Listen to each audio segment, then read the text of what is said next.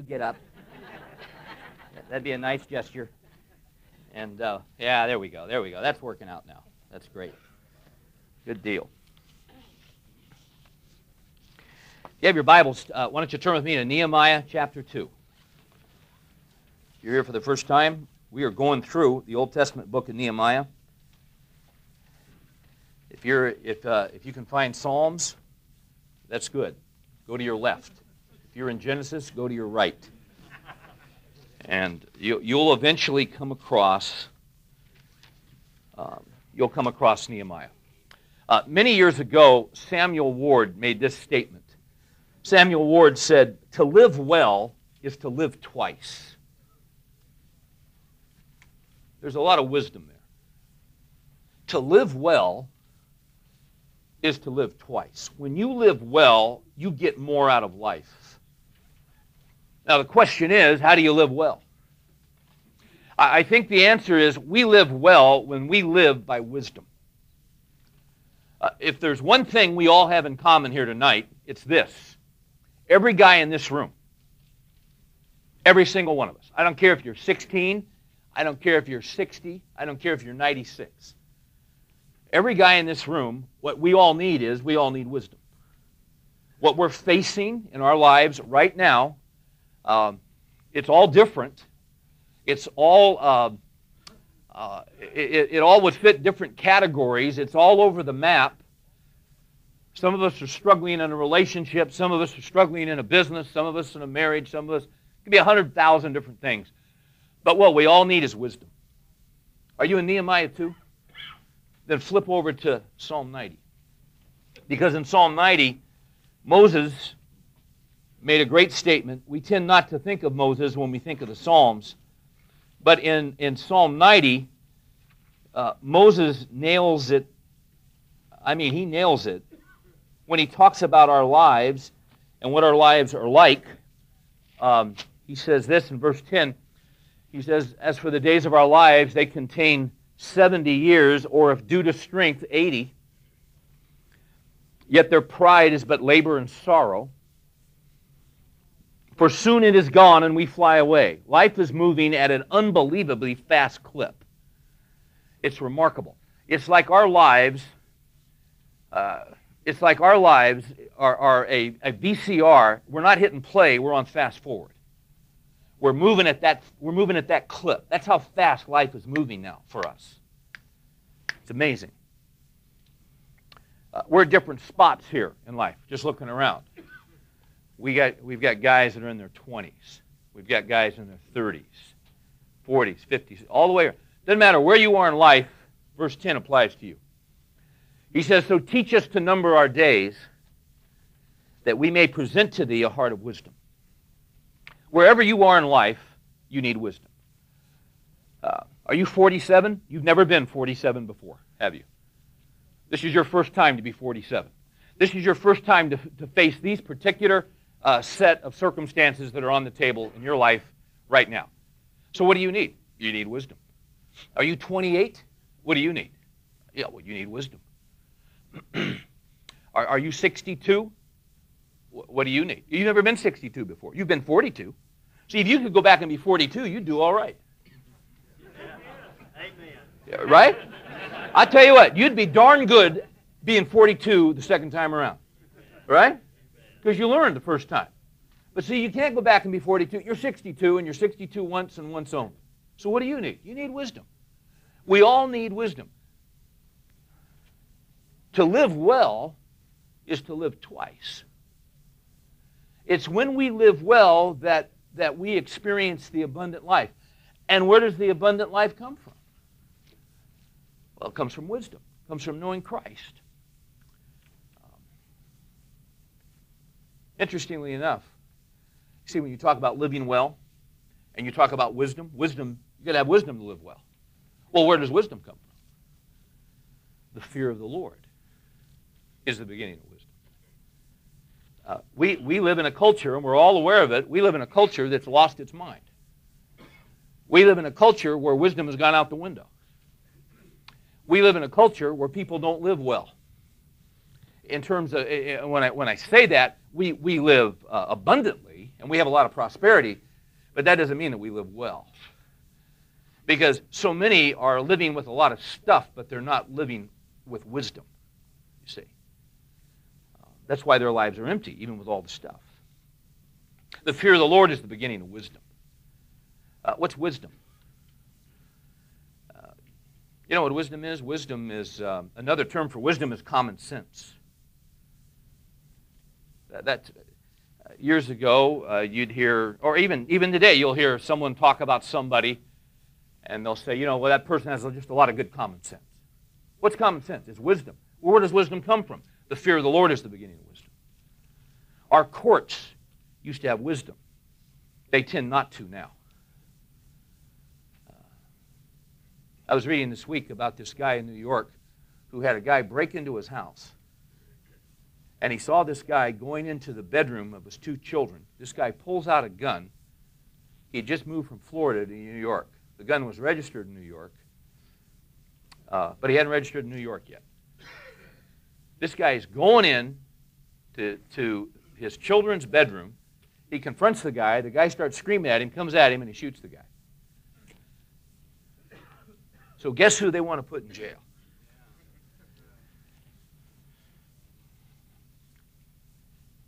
Is that not unbelievable? I don't know much about that DA, but I'll tell you this, he's a liberal. Because he's an idiot. Now, you think I'm talking political here. I'm not. I didn't say liberal Democrat. I could have, but I didn't. I restrained myself. But have you noticed that liberal Republicans are just as stupid as liberal Democrats? You see? And what I mean by that is, and here's how I would define that. I define a liberal as someone who has no fear of the Lord. You see? They're on the wrong issue of everything. Because they have no fear of God. So some guy's coming in and he's going to assault two little kids, and a father stands up and protects his children. Well, let's throw that father in jail. Because he didn't have that gun registered in New York. Unbelievable. And we could go on and on and on and on and on and on. We're amazed by what we see. The fear of the Lord is the beginning of wisdom. The fear of the Lord is the beginning of knowledge. If you go through Proverbs, 14 times it'll talk about the fear of the Lord. All the benefits that come from the fear of the Lord, from knowing the common sense comes from knowing the Lord. Nehemiah was a man who was a great leader. Some of you are not familiar with Nehemiah. This is your first exposure to him. I think Nehemiah is a guy that really demonstrates what leadership should be, because Nehemiah was a man who lived well. He lived well. Nehemiah lived with wisdom. Nehemiah knew what it was to have the fear of the Lord. When we talk about the fear of the Lord, we're not talking about a terror or that God's always going to get you.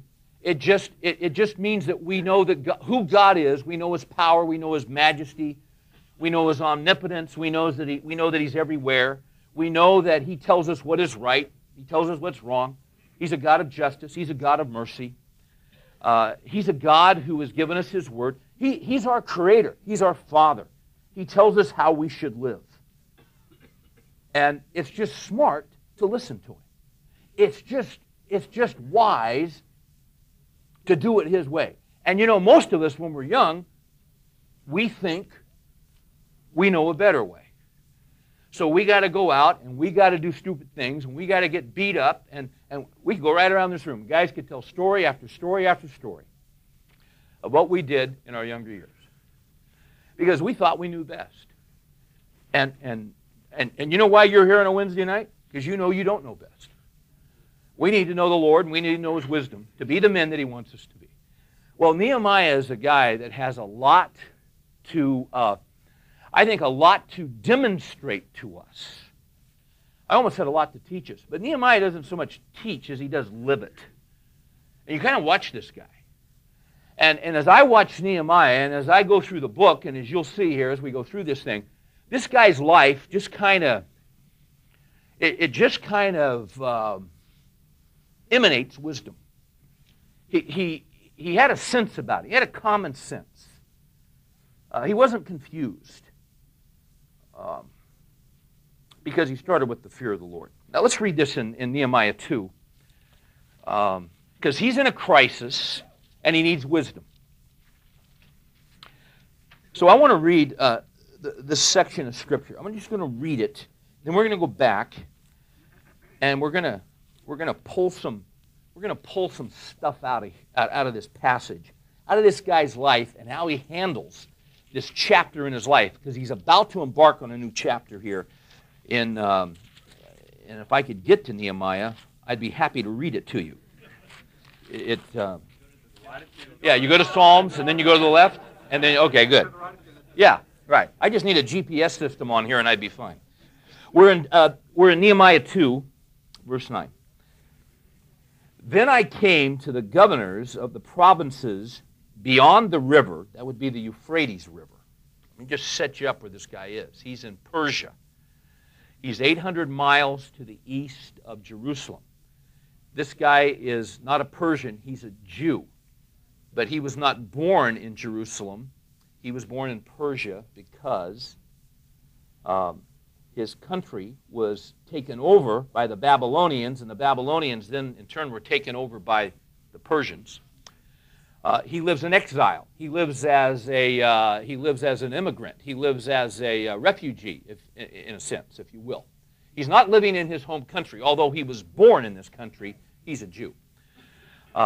They were over there. They were taken away by God for 70 years because of their unbelief, and because for hundreds of years their leaders did not fear the Lord, and their leaders did not live well, and their leaders who knew the Lord did not obey the Lord.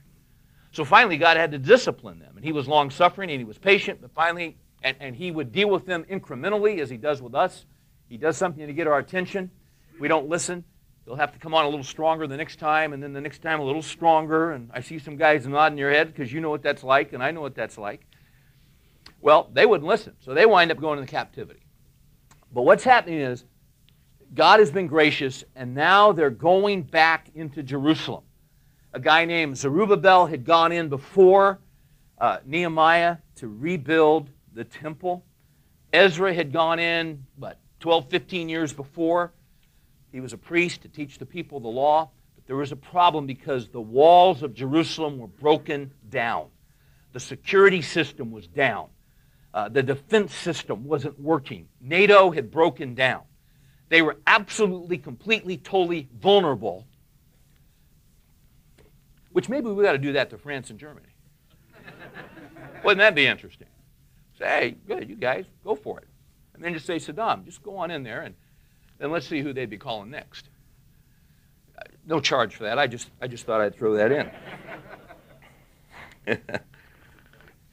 So now he's heading to Jerusalem. Well, real quick, if you haven't been here, he went to the king because it was on his heart. Lord, we got to go back and rebuild those walls. He goes to the king. The king gives him favor to go back. And now he's on assignment. I came to the governors of the provinces beyond the river and gave them the king's letters. The king had signed off on this. He could show these bureaucrats, hey, the king sent me on this mission. You let me through. I got a green light here. He had an executive order, is what he had. Now the king had sent me with officers of the army and horsemen. So we'll note that in a little bit. And when Sanballat the Horonite and Tobiah the Ammonite official heard about it, it was very displeasing to them that someone had come to seek the welfare of the sons of Israel. We'll touch on these guys more. But just to tell you real quick, these guys were governors. Sanballat, the area that he probably governed, probably at one time involved Jerusalem. And you know how bureaucrats are. They don't want to give up anything. They don't want to give up power. And so he was not real pleased that Nehemiah was showing up. And neither was Tobiah, who was an Ammonite, and we'll talk about him later. We'll get to know these guys pretty well. Verse 11, so I came to Jerusalem, and I was there 3 days. So he finally arrives. He's there 3 days. And I rose in the night, I and a few men with me. I did not tell anyone what my God was putting into my mind to do for Jerusalem, and there was no animal with me except the animal on which I was riding. So I went out by night by the valley gate. Now what he's doing is, here's what he's going to do. He's going to, at night, surreptitiously, he's going to go check out the damage. That's what he's going to do. Jerusalem, if you go to Jerusalem today, there's a walled, it's called the Old City, and there's a wall. And they have all these gates, which were entrances into the city. Well, all these gates, all these walls are broken down. There's no defense. So he's going to check out the damage. He's heard about this from afar, but he's going to go look for himself. So now we're going to hear about the different gates. Verse 13. So I went out at night by the valley gate in the direction of the dragon's well and on to the refuse gate. Now what's that? Well, that's where they'd put the trash out. That's where BFI would come and pick up all the stuff. That's where the sewers emptied out. They had a certain gate. Inspecting the walls of Jerusalem, which were broken down, and its gates, which were consumed by fire. Then I passed on to the fountain gate. They had a soda fountain there. That's not what they had. What do you think they had there? They had water. Yeah. And they had the king's pool, but there was no place for my mount to pass. Why not? Because the rubble was so great, he couldn't get around it. So I went up at night by the ravine and inspected the wall. Then I entered the valley gate and returned. And now real quick, did you get a little chart? Take a look at your chart, because I'm going to finish reading this, but let's do this now, and then I'll come back to it. The bold line is the city of Jerusalem in Nehemiah's time. If you look at that little, guide, you'll see the line which represents the present wall of the old city. Now, I've walked around that before, and all around the current wall is a two-lane highway. Is it 2 lanes or 4? It's 2 lanes because it's always congested. So you can still walk around this today. It was much smaller in Nehemiah's time, and what he was doing was just basically rebuilding it. It was smaller, but he was getting the walls up to protect the temple. So by night, what he does is he goes out and he makes a tour. Now what's interesting is, see, you get down to the dung gate. You see that on the bottom? You see? And then you get to the fountain gate. We'll see the dung gate is another term for the refuse gate. Then he gets to the fountain gate, and then he starts working his way up to the water gate, and he ran into the burglars there, and then he keeps going on up. Well, see, you get up there to the horse gate, you get up there to the east gate. Now, let me tell you what's interesting about this. There's a lot of history right in here. If you're on that right-hand section where the horse gate is, where the great projecting tower is, right there, Tiger Woods, Tiger could hit a drive that would go across. See, you got that city and you got that wall, and then you got a ravine that goes down into a valley. It's called the Kidron Valley. And then it comes straight up, and you've got the Garden of Gethsemane. So you see, Tiger Woods he could hit a 7-iron over there and hit the Garden of Gethsemane and the Mount of Olives. If he had a driver, he could hit the Mount of Olives. So see, this stuff's real compacted. It's real constricted in here. So this, which is walled today, was not walled. And it's interesting because when you go there today, they have excavated so far down, because Jerusalem, these cities in the Middle East, when they do archaeology, they would build on top. So they would just start building. So, they would build on what had been there for hundreds of years before. They wouldn't get bulldozers and clean it out. They would just sort of put it all back in shape, and then they'd keep building. So as they have excavated in Jerusalem, they've actually found rubble from Nehemiah's wall. It's amazing stuff. This is what he was doing. He was scoping it out. All right, now, just to give you a frame of reference, let's go on and read the passage. Then we'll come back and we'll pull out principles in this guy's leadership. Verse 16. And the officials did not know where I had gone or what I had done, nor yet had I told the Jews, the priests, the nobles, the officials, or the rest who did the work. Then I said to them, you see the bad situation we are in, that Jerusalem is desolate and its gates burned by fire. See, I think to kind of get a sense of what this guy was dealing with, it's kind of what we felt like at Ground Zero on September 11th. We were all stunned. We were shocked at what had happened. the amount, the rubble, the brokenness, the fire, were we not stunned? Were we not shocked? That's how these people were. This was their World Trade Center.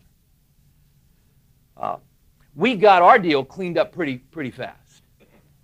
This had been in ruins for years and years and years and was a source of incredible grief. He says, you see the bad situation we're in, that Jerusalem is desolate, its gates burned by fire. Come, let us rebuild the wall of Jerusalem, that we may no longer be a reproach. And then I told them how the hand of God, of my God, had been favorable to me, and also about the king's words which he had spoken to me. Then they said, let us arise and build, so they put their hands to the good work. Nehemiah was a man of wisdom. We're going to see that. It was General Karl Spaatz, back in World War II, who was referring to one of his fellow officers. And he said this. He said, he's a man who thinks things through very carefully before he goes off half-cocked. That wasn't Nehemiah. Nehemiah thought things through very carefully, but he didn't go off half-cocked. He thought them through, and then he proceeded with wisdom. With wisdom.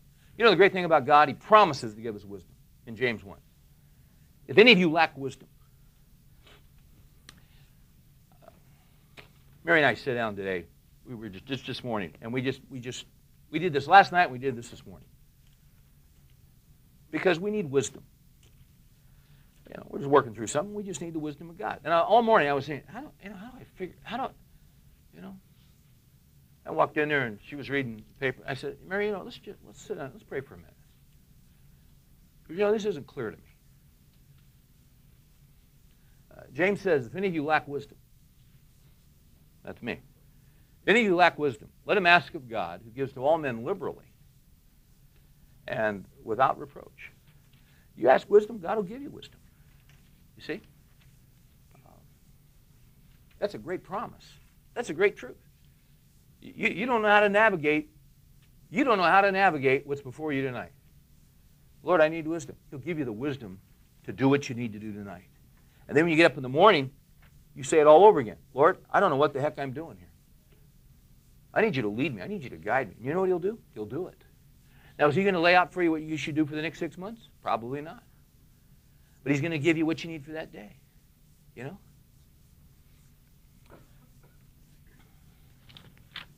I see wisdom all through this guy, Nehemiah. I see wisdom in his leadership. And I'm going to give you maybe 4, maybe 5, maybe 6. I don't know how many. I don't know how far we'll get tonight. But I want to give you, what do I call these? Principles, lessons. I don't know what to call them. I'm going to give you 6 points. How's that for not being creative? I'm just going to give you 6 shots. Maybe 4, maybe 5. Let's just see. But you're going to see this guy dripped with wisdom in his life. This guy lived well. The first thing I want you to note is this. He showed wisdom in his entrance. Let me say that again. He showed wisdom in his entrance. Nehemiah was no dummy. He's coming. He was cupbearer to the king. He's in the king's inner circle. He hangs out in the Oval Office. He's got an office just down from the king. He was a trusted advisor. He had access. He had the ear of the king. He had authority. He had prominence. And he knew he was going into turf that was on the outer reaches of the kingdom. And you had these bureaucrats out there. You had Sanballat. You had Tobiah. These guys had their little realms. They had their power. They had their network. They had their good old boy thing. They had their ways of doing things. And they didn't like anybody coming in. So he shows wisdom in how he arrives. Note, if you would, in verse 9. Now the king had sent with me officers of the army and horsemen. When he rode into town, it was impressive. He rode in with an entourage. He rode in. Now, was he looking for prominence? Was he looking for those guys to say, oh, what a great... No, he just knew how these guys thought. And he knew that he needed to demonstrate that he was not some guy from the country. He needed to show that he was a man with authority. He had letters from the king. He's got soldiers. He's got an entourage. I mean, they're coming in. Hey, they're coming in the limos and the black Suburbans. Jimmy Carter cut me off one night in Portland, Oregon. I was going up the Banfield Freeway, and all of a sudden, I mean, I'm driving up in my little Fiat, and I'm coming up on this, and here comes this on-ramp, and everything's fine, and all of a sudden, this black limo just about cut me off. I mean, they didn't care. And right behind it was a Suburban, and he was in charge. And I mean, those guys weren't stopping for anybody. And I remember that Secret Service man who was in the back of the Suburban just looking at me. And he didn't care. He thought it was neat. They just kind of ran me off, you know? I mean, but there was authority there. It was impressive. In a sense, Nehemiah had to show his credentials and he had to show his authority because he knew those guys, Sanballat and Tobiah, and he was aware of them. He knew who they were. He knew how to approach them, and he knew how to make an impact. So he showed wisdom in his entrance. Let me show you another way he showed wisdom. He showed wisdom in his interdependence. Let me say that again. He showed wisdom in his I-N-T-E-R, dependence. What's that all about? Note verse 12. I arose in the night, I and the few men with me. When I say he was interdependent, here's what I mean by that. Nehemiah had the wisdom to have a team. He had the wisdom to have a team. We love this thing in America about the great American self-made man. And we love John Wayne. But you know, smart men and wise men are interdependent. Smart men and wise men know that they don't have all the gifts. So, let me tell you what a wise man does. I think a wise man is not threatened by men who are better than him. I think a wise man realizes how God has put him together. You know your strengths, and you know your weaknesses better than anybody else. You should know your weaknesses better than anybody else. You should be aware of them because God built both of them into your life. So if you're a wise man, you realize, you know what, I probably am not going to do real well getting through life all by myself. I need some people around me. It was not good for the man to be alone, was it? We'll say, well, that was in the context of marriage. Well, sure it was. But just generally speaking, God did not make us to be independent. God did not make us to live the Christian life by ourselves. God has designed us to be interdependent. Now, some of us are more persons than others. But we all, you know what? We all need some people. We all need a team. Wise men are not threatened by people that are more capable than themselves. In fact, wise men look for people who are better equipped in your area of weakness than you are, and you listen to them. And you get as many of them as you can, and you seek them out. Because that's not your area of strength. Does that not make sense? See, that's how you live well. You live wisely. In an abundance of counselors, there's wisdom. So you got an area you struggle with? Go find somebody who's good there. You know? You're not good with math? You can't find receipts? Go hire a bookkeeper. I have a bookkeeper who's unbelievable. And here's how I live my life. I have receipts. I'm not an organized guy. You talk to Mary. She'll prove that to you. That's not my, but you know what I do? I got a system. You know what my system is? I get my receipts, I throw them in a drawer. And they're in a drawer. And then about every 3 weeks, I take those receipts, I get a big envelope, I put them in the bag, and I go give them to Bev Klein. And the other day I called her and I said, Bev, back in, I think it was February, it might have been January, I rented a car, and I forget where I was. I think it might have been Columbus, Ohio. I was wondering if you could, I got it right here. She already had the receipt. It took her about 30 seconds. I said, you know, Bev, you're slipping. You can usually do that in about 15. I'm not, you know what? I'm not good at that. You know what? She's unbelievable. Now, that's just a basic, but see, that's life. You get a team. Wise men are not threatened. They get people around them who are gifted. And it doesn't have to be a business relationship. We all need people in our lives. We all need people that we can trust. It was Gerhard Frost who once said that the reason mountain climbers are tied together is to keep the sane ones from going home.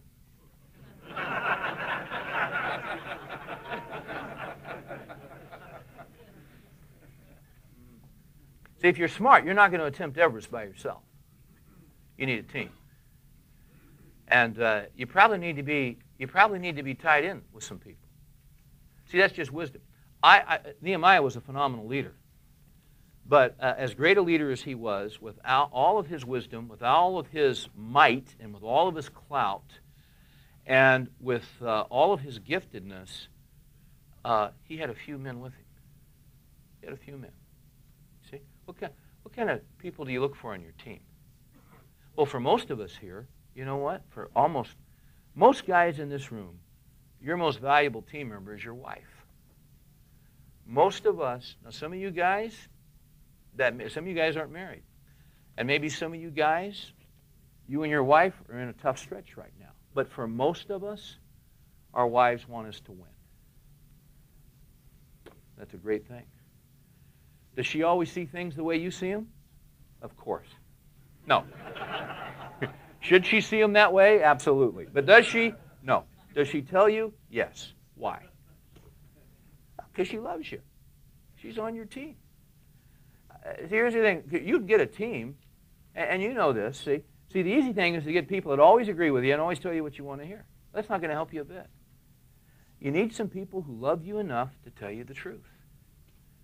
And then, and you know they're on your team. And they, you know, because you got your critics. You got your Sanballats and Tobias that are always on your case. But see, when you got somebody that loves you and has demonstrated that, and they tell you something that's hard, well, gosh, they're not trying to hurt you. They're trying to help you. And see, then it just comes down to being a man and being willing to listen. You see? That's wisdom. That's how you live well. That's how you can avoid some real bad things down the road, is that oftentimes God, when I hear something, when I hear the same thing, the same counsel from 2 or 3 people in a short amount of time, I figure God's trying to get through to me. You know? That's a scriptural principle. So do you have a team and you have jerseys made up with numbers? You don't need that. You need some people in your life that you interact. You're interdependent. That's what I'm talking about. You see? That's a good way to live life. Because there are people that have strengths that you don't have. They have angles of insight you don't have. That's how you live. Well, that's smart. You know what I think the enemy loves to do with guys? I think the enemy loves to isolate a man. He isolates him. He gets him out of good, healthy relationships. And then that guy's dead meat.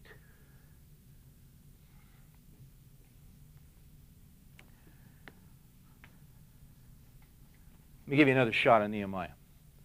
Okay? So far, he showed wisdom in his entrance. He showed wisdom in his interdependence. Here's my next one. He showed wisdom in his reconnaissance. I'm going to spell that for you because I had to look it up.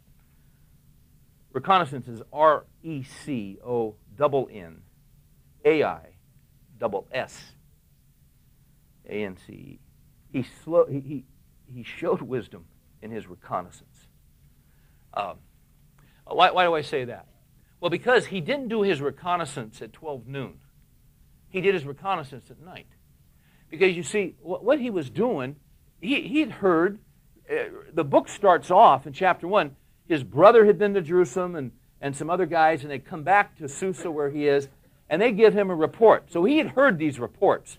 But now he's there, he's on site, he's going to go check this out. All right, what are we actually dealing with here? So he's doing his reconnaissance mission. Good leaders want to know the facts. Good leaders don't want spin. Good leaders don't want hype. Good leaders want to know the brutal facts. What are we dealing with here? What are the issues here? You know, you're not interested in living in la-la land because you can't afford to live in la-la land. You've got people depending on you. You've got people counting on you. So what are we up against here? I've quoted from this book before, Jim Collins' book, From Good to Great. And in this book, and I've mentioned his reference in here to Colonel James Stockdale, and most of us know him from when he ran with Perot. And quite frankly, when he was on TV, he wasn't all that impressive. That wasn't his venue.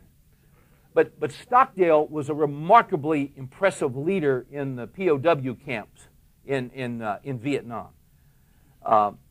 He was a man whom those other POWs, who they looked to, who they respected. He helped implement communication systems. He helped come up with a code so they could communicate. He put together some principles for those guys when they were being tortured. He laid out some ground rules. When you're tortured this long, then it's okay to say this. If the torture goes this long, then it's okay to say this. He gave them markers along the way so that they could withstand what they thought they couldn't withstand. Amazing guy. Collins went out and interviewed Stockdale, and I won't read the whole thing, it'd take too long. But he came up with a thing called the Stockdale Paradox. And here's what it is. The Stockdale Paradox is this. Retain faith that you will prevail in the end regardless of the difficulties. And at the same time, confront the most brutal facts of your current reality, whatever they might be. That's good leadership. Say that again. Retain faith that you will prevail in the end regardless of the difficulties. Now here's how I'd put that. Retain faith that God will sustain you to the end. That's the part that's missing there. That God will give you what you need. Retain faith that God will enable you to endure or to sustain to the end, regardless of the difficulties.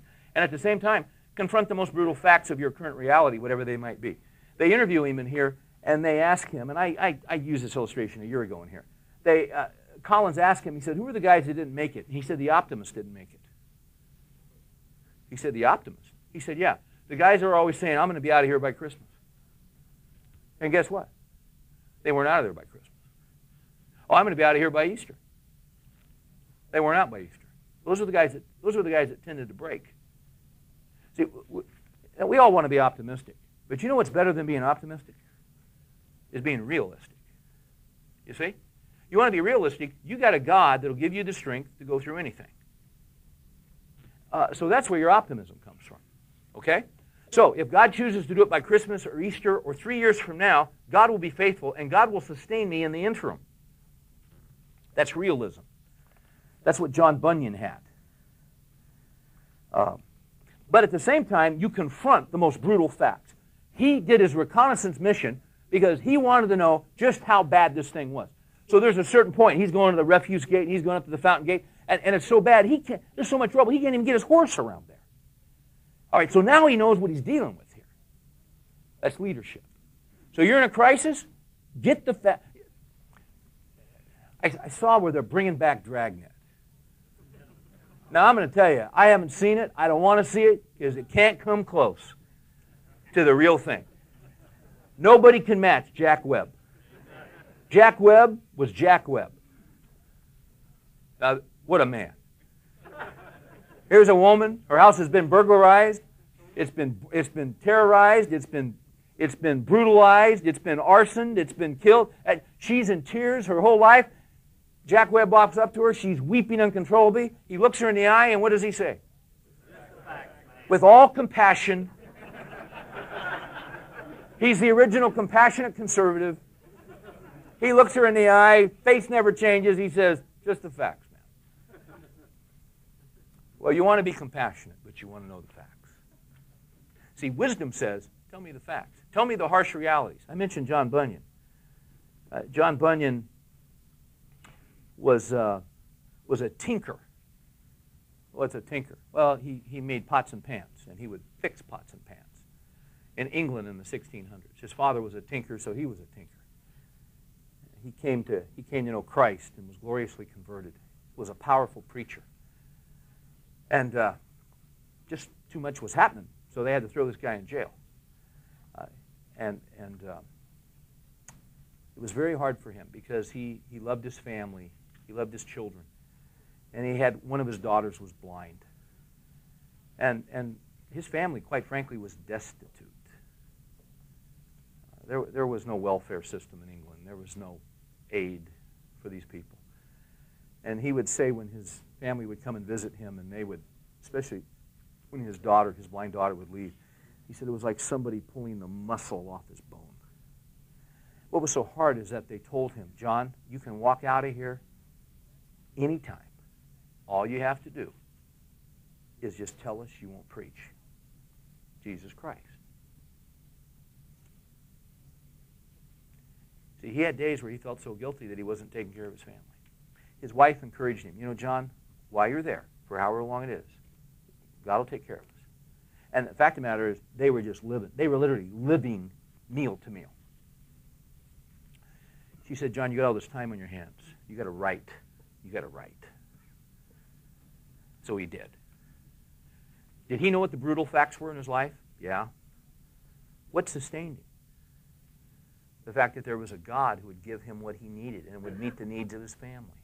Did they have any extra? Never had extra. They just had what they needed for that moment.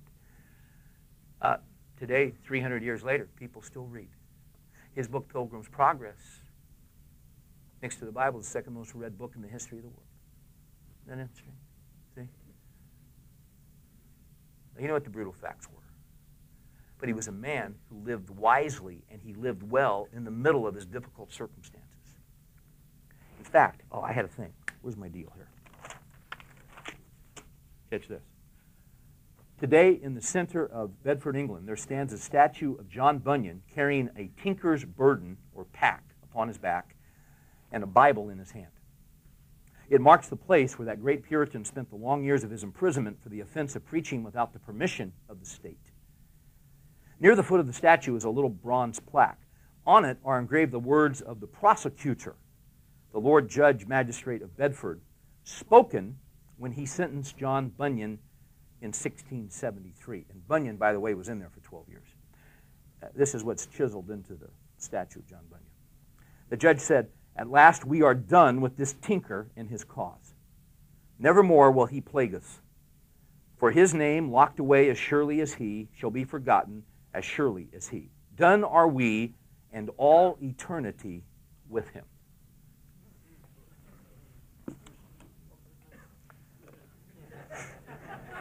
Yeah, what was his name? It was like Voltaire. You know, Voltaire was the one who said in 100 years, the Bible will be extinct. And 100 years later, the Bible Society headquarters was in that very home. Is that not amazing? I got a couple more for you. You guys still there? Oh, yeah. All right. He showed wisdom in his dependence, not independence. He showed wisdom in his dependence. Now where do we get that?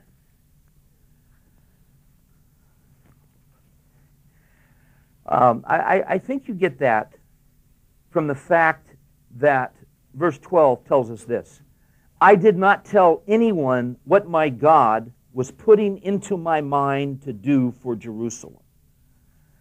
There was a great dependence on God. Did he have a team? Yeah. Was he depending on his team? No. Was he depending on his network? Was he depending? Now, did he utilize his team? I'm sure he did. But was his dependence on them? No. Did he have letters from the king? Did he have political clout? Yes. Look at verse 16. The officials didn't know where I had gone or what I had done, nor had I yet told the Jews, the priests, the nobles, the officials, or the rest who did the work. This guy's dependence was on God. That's where his wisdom came from. He began with God. Here's a principle for you. A leader meets with God in private before he meets people in public. Let me say that again. A leader meets with God in private. A wall with one of your kids. Life gets broken and we don't know how to fix it. And we start looking at it and it's overwhelming. And we don't know where to begin. And there's, my gosh, I mean, we're just in over our heads. So see, a lot of times we tend to run to a counselor. Or we tend to, we need a psychologist. And nothing wrong with any of that if they're biblical. If they're not biblical, there's everything wrong with it. You see. Now, if you got a medical condition, get the best doctor you can find. But what I'm saying to you is, you don't bypass God. Our dependence starts there. It's when you can't sleep at night because you don't know what to do, slip out of the bed and go into the den and get on your knees before God and tell Him you don't know what you're doing. And I need your direction and I need your help, Lord. I'm clueless here. I need you to work for me. I need a breakthrough from you, Lord. You see? Where did Nehemiah get his stuff? Where did he get his confidence? Is it because he was a gifted guy? Because the best leaders are guys that are broken. The best leaders are guys that know their weaknesses. The best leaders are guys that know they don't have what it takes. They know how fragile they are. They know how limited they are. I need the God of creation. I need the God who runs the universe. God, I need you to help me. And that I can even talk to you is amazing. That I have access to you by the blood of Jesus. That I can come right into the Holy of Holies and talk to you. And you're listening to me right now. That's unbelievable. In Israel, the high priest could only go in one day out of the year into the Holy of Holies. One guy, one day a year. We can go anytime. Anytime we can go into the Holy of Holies by the blood of Christ. That's unbelievable. So why not go and tell him? You're driving down your car. No, you're driving in your car down the road. But you're so screwed up, you don't know what you're doing. So what do? Turn off Rush for 10 minutes. And say, Lord, you know what? I'm not saying turn off all the radio all the time. I'm just saying, but when you ever think, I just turn it off. Say, Lord, you know what? Gosh. My only hope is you. I can't do this, Lord. I don't know what the heck I'm doing. And Lord, I'm clueless here. And if you don't come through for me, I'm finished. I mean, Lord, you know I'm in over my head. See, there's a private walk with God. I'm not saying you pray 4 hours a day or go to a monastery. I'm just saying you walk with Him. I'm just saying you drive with God. I'm just saying you jog with God. He's always there with you. See, that's practicing the presence of God. I got another one here. How many is this? 14? I don't know. Number 5. All right, number 5. Here we go.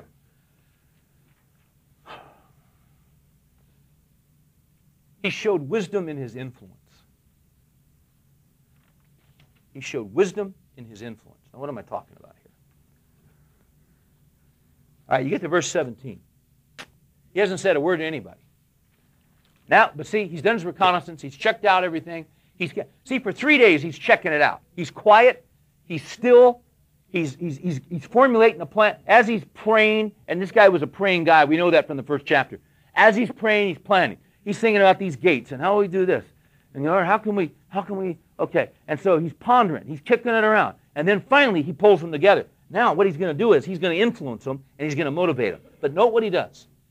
Verse 17. I said to them, you see the bad situation we're in. He confronts them with the brutal facts. He's not Robert Schulering these guys. You know what I'm talking about? This isn't turn your, it's not nonsense is what I'm talking about. It's not putting Frank Sinatra on there and talking about doing it my way. He's talking about, hey, listen, we got a problem here. We're not doing this positive thinking nonsense. We got a problem, but we got a God. All right? That's where we are, guys. We got a problem. These walls are busted down, and they've been busted down. And we're a laughing stock. And this is the God of the universe. This is His temple. Anyway, You see the bad situation we're in, that Jerusalem is desolated and its gates burned by fire. Come, let us rebuild the wall of Jerusalem, that we may no longer be a reproach. And then I told them how the hand of my God had been favorable to me, and about the king's words which he had spoken to me. He starts telling the story. He starts telling them how he got there. He starts telling them about the day that God put it in his heart. And then he starts telling them about the day that he went into the king. And if he looked sad in the king's presence and the king wasn't on board, he could have cost him his life. But God gave him favor with the king. And unbelievably, the king gives him these letters. And the king gives him this permission from the forest to bring in the timbers. And the king is basically, guys, you won't believe this, the king, by the grace of God, has given us everything we need to do this job, because the king's heart is like channels of water in the hands of God. He turns it whatever way he wishes. And see, what he's doing is he's appealing to these guys. He's letting them in on what God wants to do. And then note what happens in verse 18. Then they said, let us arise and build. Now, I want to tell you something. That's what they said. That's not how they said it. He's telling them all this stuff. Then they said, they hear the story and they say, let us arise and build. That's not what they said. He told them the story. He's telling them we got timber, we got this, God's work. You know what these guys did? These guys all of a sudden went, ah! They went, all right, let us arise and build. That's what they did. These guys got pumped. You know what this guy did? Tell you what I think he did. I think he did exactly what John Eldredge talks about in the book Wild at Heart. You know this book. It's a great book. John's done a great service to the Christian community in writing the book Wild at Heart. I almost brought it with me, and then I didn't, because I would have read too much. If you haven't read it, Chuck read it. Chuck's written the foreword to that book. Basically, you know what John's saying? John's saying is, in the United States, all we're trying to do is raise men who are nice guys. That's the goal in America, is to make you into a nice guy. You're supposed to be a nice guy at work. You're supposed to be a nice guy at the club. See, what we want are nice guys. God's not looking for nice guys. God's looking for men. And you know what we do in the church? We want nice guys in the church. We had 2 little calves born at our place in the fall. And I came home one day, and the vet was there, and I saw 2 testicles hanging on the fence. And they weren't mine. So I immediately thanked God. But there was this little calf standing there who was cross-eyed, and he wasn't quite sure what had happened. But, you know, he'd just been cut. He'd just been neutered. Now, we had different rituals in Christianity. We baptize, and I'll tell you what else we do. We castrate men in evangelical Christianity. Does that surprise you? Well, it's true. I think it's very true. We just want guys to be nice. If you don't smoke and you don't drink and you don't cuss, man, what else could you want? You know, there's a lot more to it than that. God loves to take men. He loves to turn them into leaders. What John says, he has just 3 little shots in his book. Listen to this. He says, and I think he's dead on. Because, see, there's no adventure anymore.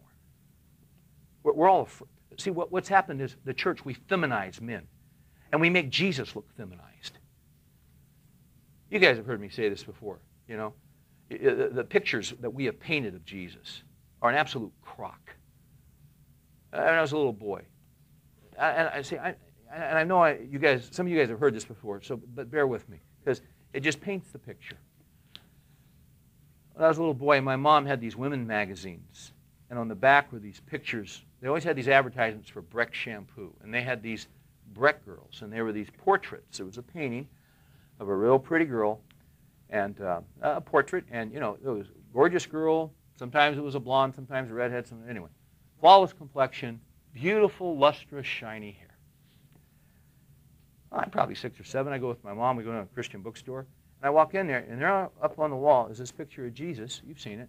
And he's kneeling by the rock, and he's got this flawless robe on that just came back from the dry cleaners. There's no dirt on it. And there's no dirt under his fingernails. And his hands are absolutely perfectly soft. And his complexion is flawless. And his hair was lustrous and shiny, just like those Brett girls. That's how most of us, that's how the evangelical church tends to view Jesus, and it's how we want his men to be. No dirt under the fingernails, no calluses on the hands, soft complexions. But do you recall when Jesus walked into the temple and he was upset? Oh, he wasn't nice, he was upset. See, he should have been nice because that's godly. Well, he was God and he wasn't nice. Because it wasn't the place to be nice, it was the time to confront. And sometimes godly men have to confront.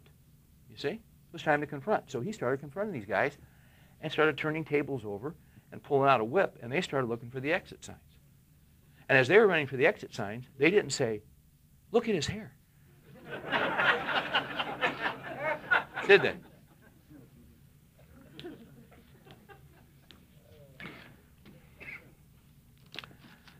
Eldridge says this. He says every man that God created needs three things. Number one, he needs a battle to fight.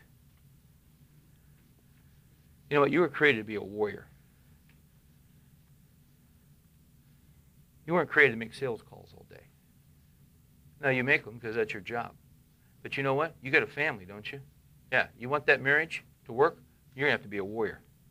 You're going to have to go to war. What are you going to do when your kids hit 14, 15, 16?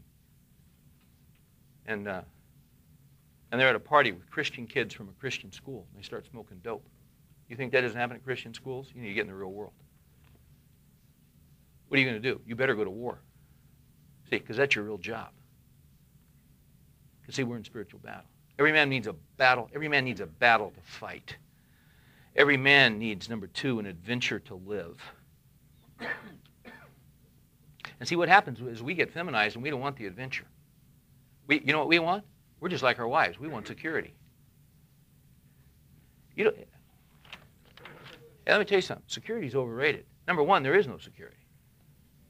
Now, you want to be a good provider and all that. But you know what? Security can't be your goal in life. Your goal in life has got to be being a man of God. And let me tell you something. You're going to be a man of God. God is going to custom design phases into your life where you're going to be insecure because there's nothing to trust in except him. That's what you call an adventure. Because you don't know how the heck you're going to make it. You got cancer, and you don't know if you're going to make it or not. You know what that is? That's an adventure. That's just like the perfect storm. Those guys are out on that storm. They didn't know if they were going to make it or not. You see? And a lot of them didn't make it. But see, the great thing about God is if cancer takes your life, you just go into his presence. You see? Because God's got all the details wired, you see. But see, we've gotten soft and we've gotten afraid and we don't want any adventure. And when adventure comes, it just scares us to death. But see, there's nothing, as Churchill said, there's nothing more exhilarating than being shot at without result. Right? Now that's adventure. And then John says, thirdly, we need a duty to rescue. You say, where did he get this? I think he got it right out of the Scriptures. Husbands, love your wives just as Christ loved the church. Well, you know what? That's rescuing a beauty. You see? You know what I think Nehemiah did with these guys? I think, quite frankly, he motivated. How did he influence them? I think he took these three things. Didn't use them word for word. I think he took the concepts. There's a battle to fight. And you know what? They had a literal battle to fight because we're going to see here in a few weeks. They literally, because this Sanballat and Tobiah, they weren't messing around. They didn't want that. So they strapped on swords and they went to work. They worked with swords and with guys on guard. This was a life and death deal. They had a battle to fight. When you're fighting a battle like that, that's an adventure. You see? You're unemployed, that's an adventure. God, how are you going to get me through this? Gosh. You see? But you know how many great things happen when God interrupts our plans? You know how many great things happen when our security is taken away from us? And then you start getting creative and say, you know, Lord, what if I did this? And maybe I could do this. And then 10 years down the road it happened. And if you had been in that secure situation, that never would have happened. We're sitting here in this church. Let me tell you something. Guys that are 65 years old don't start churches. Do they? You know anybody that's 65 years old who's normal, who starts a church? I don't. They're getting ready to go down to Baptist land or whatever their deal is and retire. But you don't go, or evangelical freeland, or whatever the heck you do. I don't know what you call it.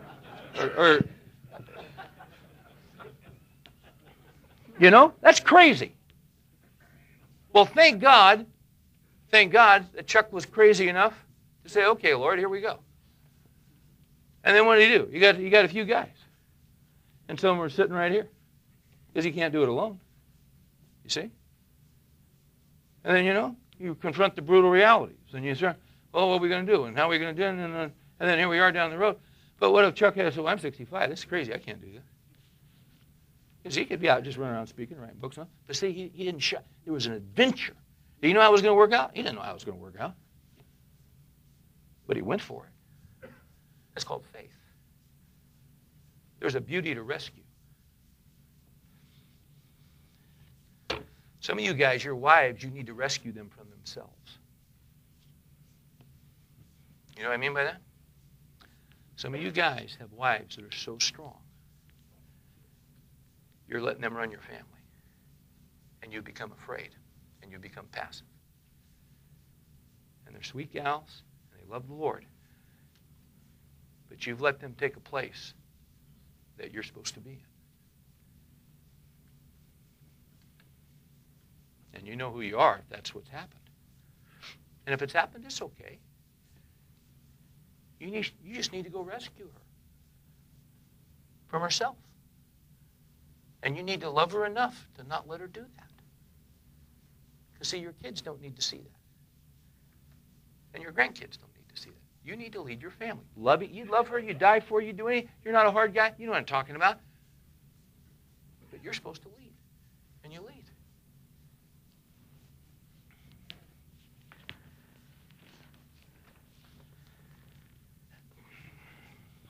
You saw Braveheart? The deal about Braveheart, the guy that struck me the most was Robert the Bruce, the younger.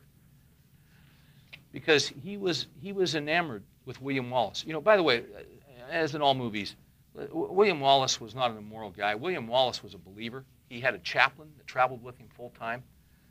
He loved Christ. In the movie, the bad guy was Edward the Longshanks. And you remember Robert the Bruce, the younger. Well, his father had leprosy. And the younger Robert the Bruce was taken with William Wallace in his leadership. And he told his father, he said, I want to be like him. But his father said, you know what, he looks impressive, but the noble man compromises. Because his father had sold out to England and to Edward the Longshanks. And what happened, they went into battle. And so William Wallace and his men were going up against the army of England. And one of the knights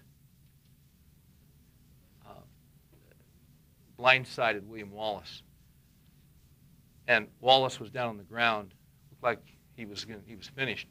And this knight went to him, threw off his helmet, and William Wallace turned, and he was just playing possum, and grabbed this guy, and it was Robert the Bruce, who had gone to the other side, the younger. His father had deceived him, and he had gone to the wrong side. And then William Wallace was betrayed by him. He went back to his father after he had been a Judas to William Wallace. And here's the dialogue, right out of the movie. He returns to his father whose face is rotting because of leprosy. His father says, I'm the one whose face is rotting, but your face looks graver than mine. The young Robert replied in anguish, I have nothing. Men fight for me, because if they don't, I'll throw them off my land and I'll starve their wives and kids, or children. Those men who bled the ground red at Falkirk, they fought for William Wallace. And he fights for something that I've never had. And I took it from him when I betrayed him. And I saw it in his face on the battlefield, and it's tearing me apart. His father then says, well, all men betray, all lose heart. The son said, I don't want to lose heart. I want to believe as he does. I never want to be on the wrong side again.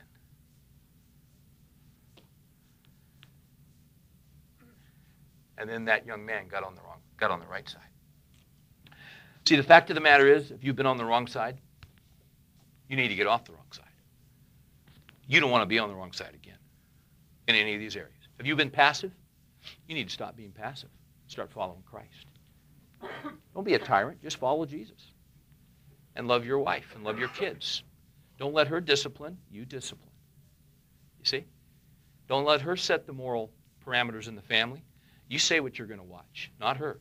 We're going to watch this. We're not going to watch this. That's your job. You're the spiritual leader. You've been on the wrong side. You don't ever want to be on the wrong side again. See, that's our job.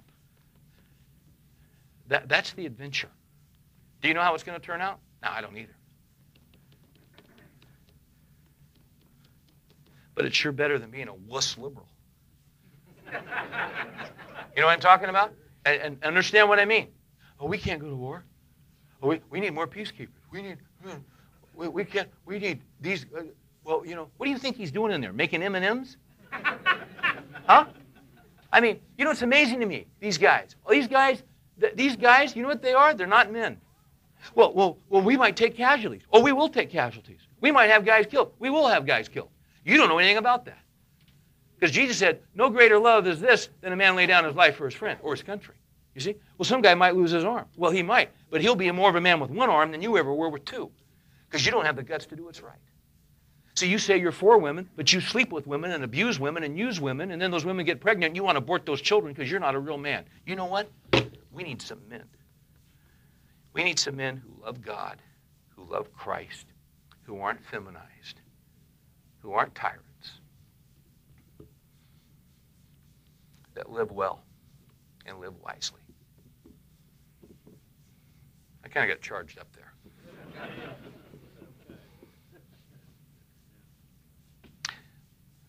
Here's what we're going to do. This is our new tradition here. We're not going to castrate you. Yeah, I just thought I'd tell you. So you're safe here. But we are going to pray.